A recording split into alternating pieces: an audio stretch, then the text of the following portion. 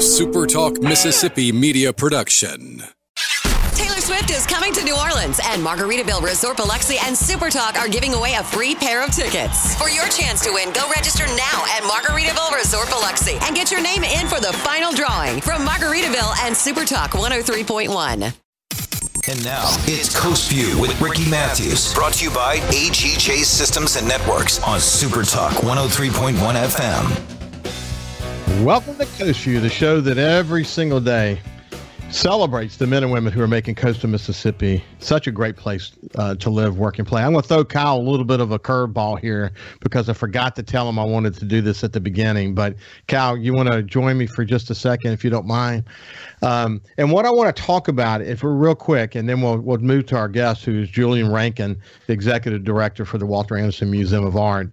But what I want to talk to Kyle about is that our friend Steve Azar, who has In a Mississippi Minute on SuperTalk. What a great show that is. If you're not tuned into that, you should. It's on Thursdays and Fridays. I think it's at 1, I think it is. But anyway, it's a terrific show. He talks to music and artists and songwriters and professional golfers and people that he's come across in his touring across the nation. And it's just a really good show. But anyway, you know, he's a music and cultural ambassador for the state of Mississippi. He's been on Coast View many times. He and I have become really, really good friends. He's just an incredible guy. And he wrote a song that was commissioned by Governor Phil Bryant called One Mississippi. And well, anyway, there's been I used One Mississippi as the theme song for SuperTalk Outdoors. And the good news is they introduced a bill. In fact, the Speaker of the House introduced a bill to make One Mississippi the state song for Mississippi. And it just zoomed through the House. And yesterday on the Gallo show, the Lieutenant Governor, Delbert Hosemann, said that it's a rocket ship going through the Senate. And it may become the new state song for Mississippi. But anyway, Kyle, I'm so happy for Steve. And I mean, first of all, it's a great song, but I'm also happy for Steve. Yeah, I mentioned this before. It could not happen to a better person in the world. I mean, He's such a great guy, humble to the core. I'm really happy for him, and I hope it really. I mean, all roads lead to it's going to happen, as long as there's no crazy knuckleball, curveball. And that can always happen, man. Yeah, it is no such thing as a sure deal. But here's what I want to encourage people to do: to go search YouTube, Steve Azar, A-Z-A-R, Steve Azar. He's the guy who did I Don't Have to Be Me Till Monday. Just a great song. And, Waiting on Joe, that it was like #1 video in country music for a good long time. Had Morgan Freeman at the beginning narrating that. Just a great video. But anyway, do Steve Azar One Mississippi, and you'll get this version that has kids from St. Joseph's School doing the chorus at the end, and it's just terrific. And also, if you're really interested in Steve, go do a search on YouTube. There's Something in the Water. There's Something in the Water, and it's a documentary about Steve working with the Kingsmen, who were made, obviously, B.B. King and his backup band. And he went to a really famous juke joint, and they created this documentary of all these guys getting together to write these songs that are all about Mississippi. And it's just a great documentary. It's called There's Something in the Water, and it's available on YouTube. But I'm happy for him, my friend. Aren't you, buddy? I am too. I really can't wait to talk to him again about it. After it all happens, I'm sure we're going to talk to him. Yeah. Oh, for sure. He's actually headed to Spain for 10 or 12 days. So he'll be in Barcelona and wherever else he's going to be. But I told him I'd keep him abreast of the changes as they occur. So he's a happy camper. Anyway, I thought you would like that update to at least the audience. And then let's turn over to my friend Julian Rankin and say, Julian, if you had a chance to hear that song One Mississippi.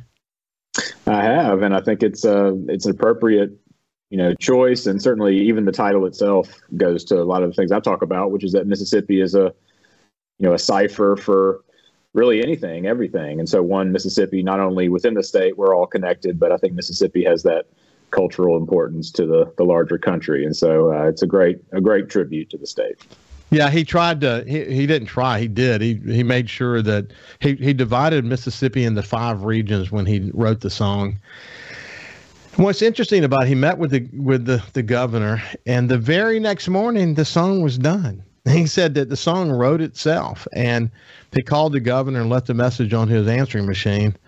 And, he played it for him, and governor loved it. And then they ultimately, obviously, he finished putting the finishing touches on it. They went to what is called the Governor Studio and did a video. That's a YouTube video that people can watch if they look it up on YouTube. But it's a guy who loves the Delta, loves the role that art and culture plays in the state, and he's just a really good spokesman for the state when he's outside the state doing all these fundraisers that he does. And of course he still tours and so on, still writes a lot of music. He's written like 1,000 songs. I think some of his best music is actually ahead of him. When you see the song that he wrote with let me remember his name, Cedric Burnside, the song called Coldwater. It's about a city, Coldwater, in Mississippi, but it's really kind of an anthem for the pandemic, and it's just really a great song. And they did that, by the way, at the studio that Steve helped fund at Delta State, which is one of the most high-tech recording studios in the nation now, and actually an old basketball court where Steve used to play basketball. So it's just kind of interesting the way all these dots connect. Anyway, enough about that. We'll switch gears.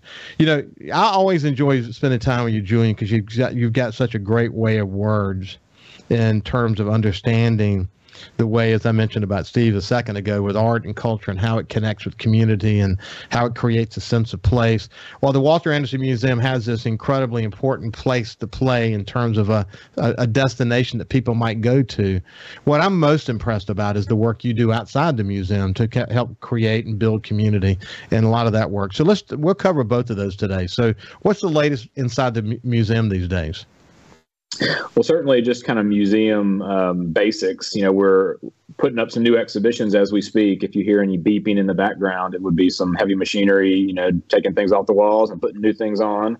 I told them to be quiet, but we'll see. But yes, so new exhibitions coming on, and these are two pendant shows that kind of talk to each other. One's from an artist, Martha Kelly, who's out of Memphis, but certainly, Mississippi kind of claims Memphis. And so she's been, is a printmaker and has been inspired by Anderson. So we have her prints, and then alongside a revisit to Walter Anderson's 1949 Brooklyn Museum show, which was to what we're speaking about, him sharing his block prints with New York and with the larger art world. And so we're telling that story. And these, of course, for those who have been watching Hometown on HGTV, there was recently an episode which featured the screen printing, which is taken from Anderson's 1940s block prints that the family still produces and that show up on, in this show and in homes across the South and the country. But people don't really know, not everyone at least, the real story behind those prints, how Anderson used linoleum from the shipbuilding industry and really pioneered these designs that he made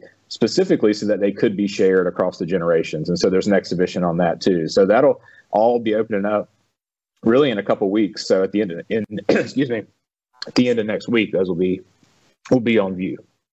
Yeah, I had when I retired from the Sun Herald to go to Advance Condé Nast, one of the presents they gave me was, I think it was certainly the block prints, but I'm trying to remember. I think it was maybe my birthday or my year or whatever, and it was distinguished in the block print, but just really terrific, and it's I'm very proud of it, I might add.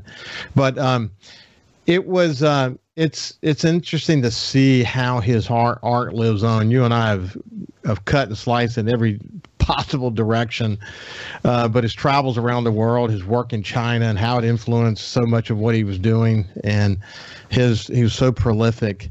But it's amazing that, I guess we'll be in a scenario, Julian, where people continue to discover him who've never heard about him before, and especially with the documentary out now and the book. The book is so incredible. That's going to introduce him to more people, but it's you're literally watching exponential learning take place, so exponential discovery taking place around Walter Anderson, aren't you? Yeah, I mean, I just got, messages, and we get them all the time, of people who, whether they're, again, seeing him on a nationally, syndicated HGTV show, or finding out about the documentary, which, if all goes to plan, is soon going to be in over 200 other markets, public television markets across the country.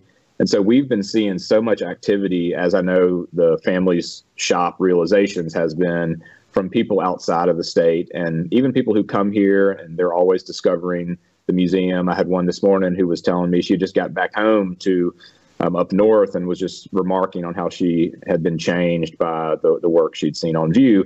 And to your point, and even back to the exhibitions that are coming up, this idea of, it's not just Anderson stuck in time. It's the contemporary artists and the contemporary landscapes, the contemporary issues that we're all seeing right now, that he is giving us a rubric and a design for making sense of, and for participating in. So that's really the magic of what we do today, is doing things out in the world in the contemporary moment.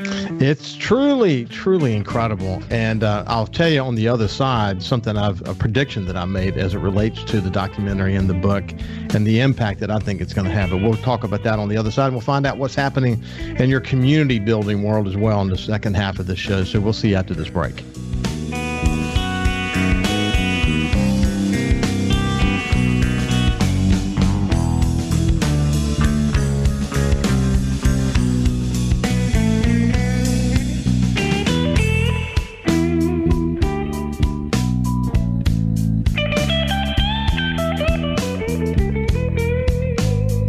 Subscribe for free to the Coast View podcast on iTunes, Google Podcasts, Spotify, or wherever you get your podcasts.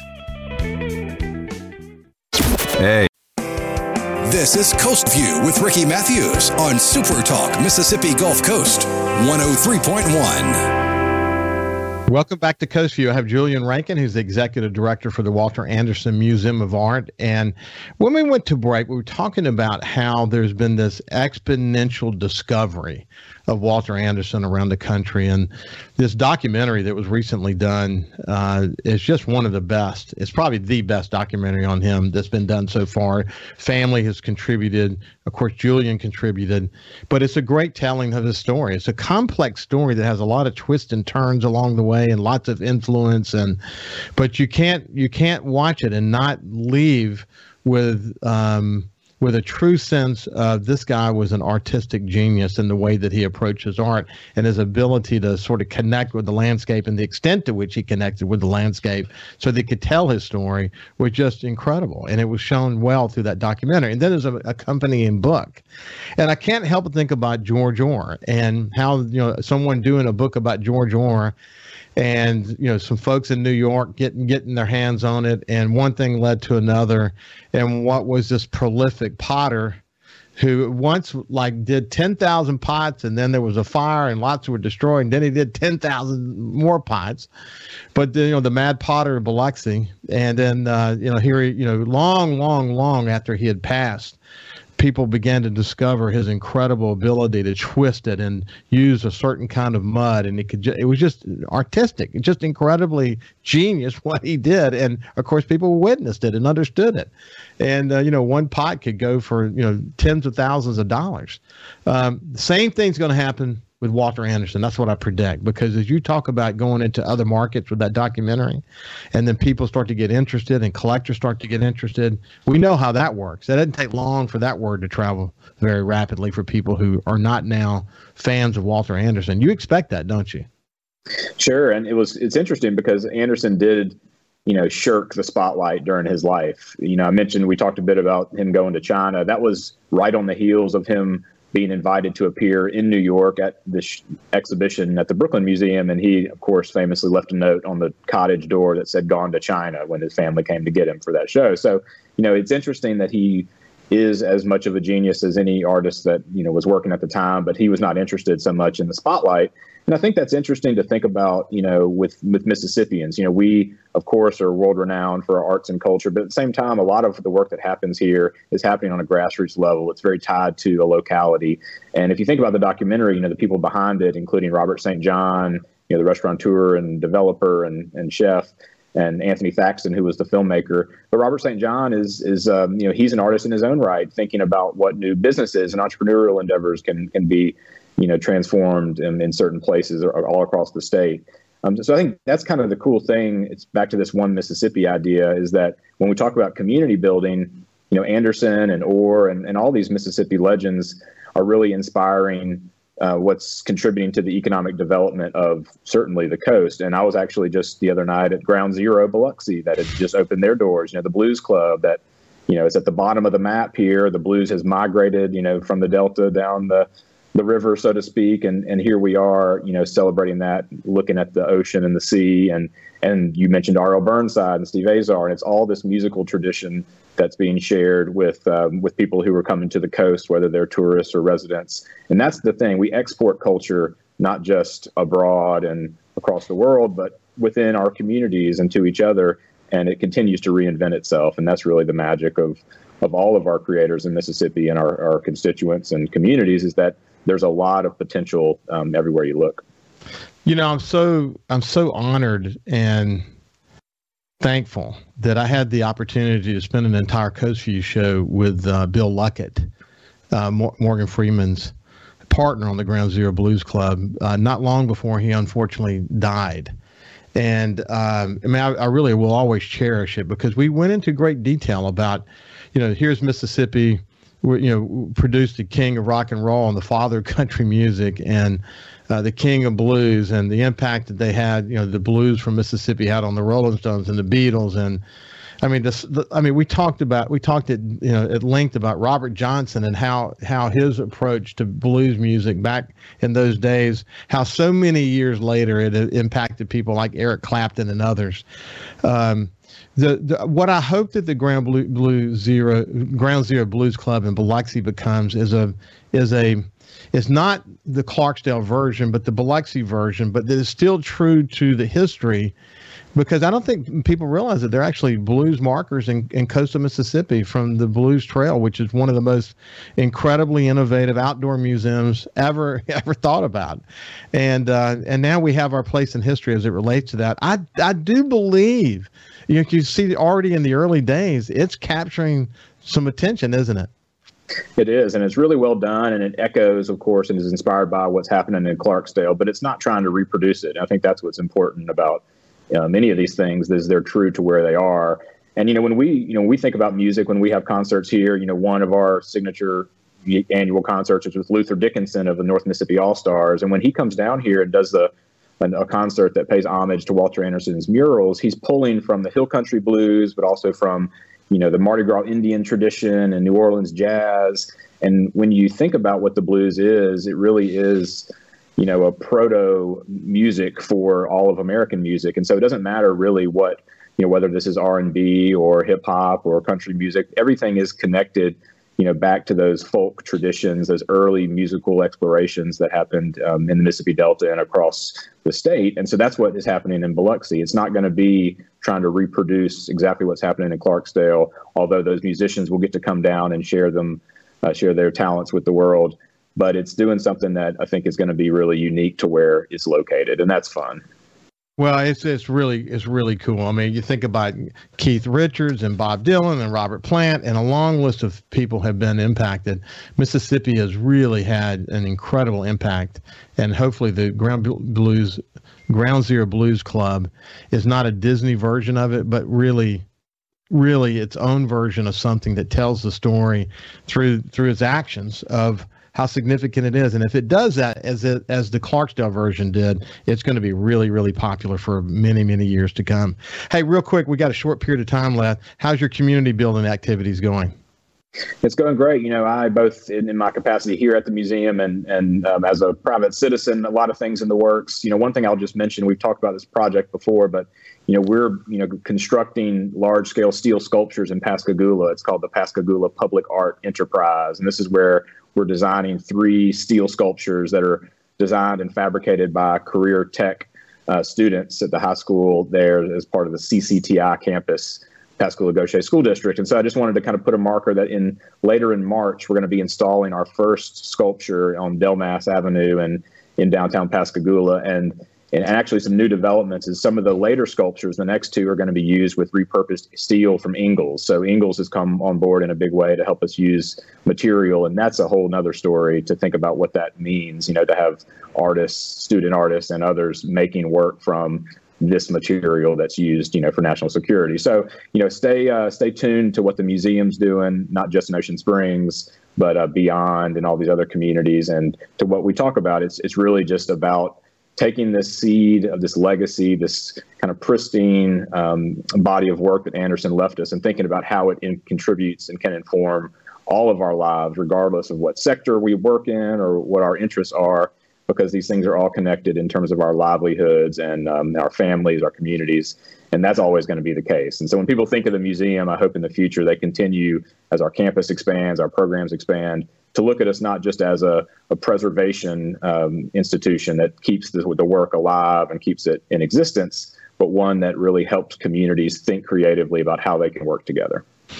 I love that idea. I see, when you think about Pascagoula and creating a historic district downtown and the mixed use that's coming together, and the way that the community leaders like Paige Roberts and Mayor Willis and all these people are working together to really create something downtown that operates at a very deep level. And what I mean by that, it's got a good, that's very thoughtful, and you're trying to connect, what that city is all about to its roots. And that art project does that in a cool way. And that's exciting to hear about the Ingalls' involvement on that. So we'll have to talk more about that in the future for sure.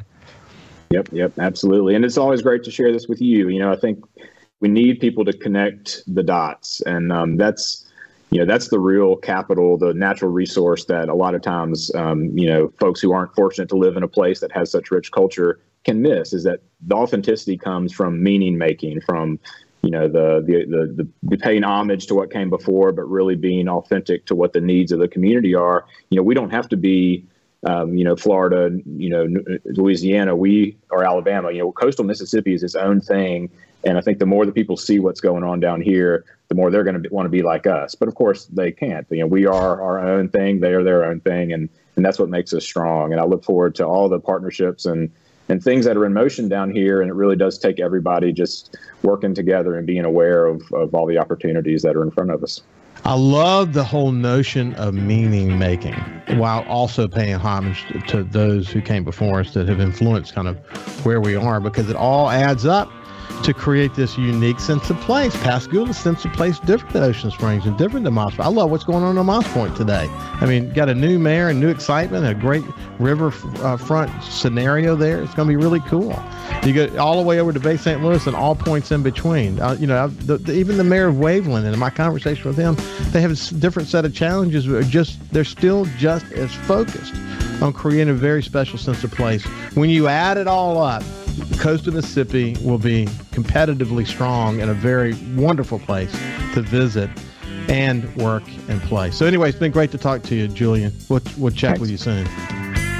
Listen live or on demand and watch episodes of Coast View on your laptop, desktop, or on your phone or tablet by going to supertalkmsgulfcoast.com. A SuperTalk Mississippi media production.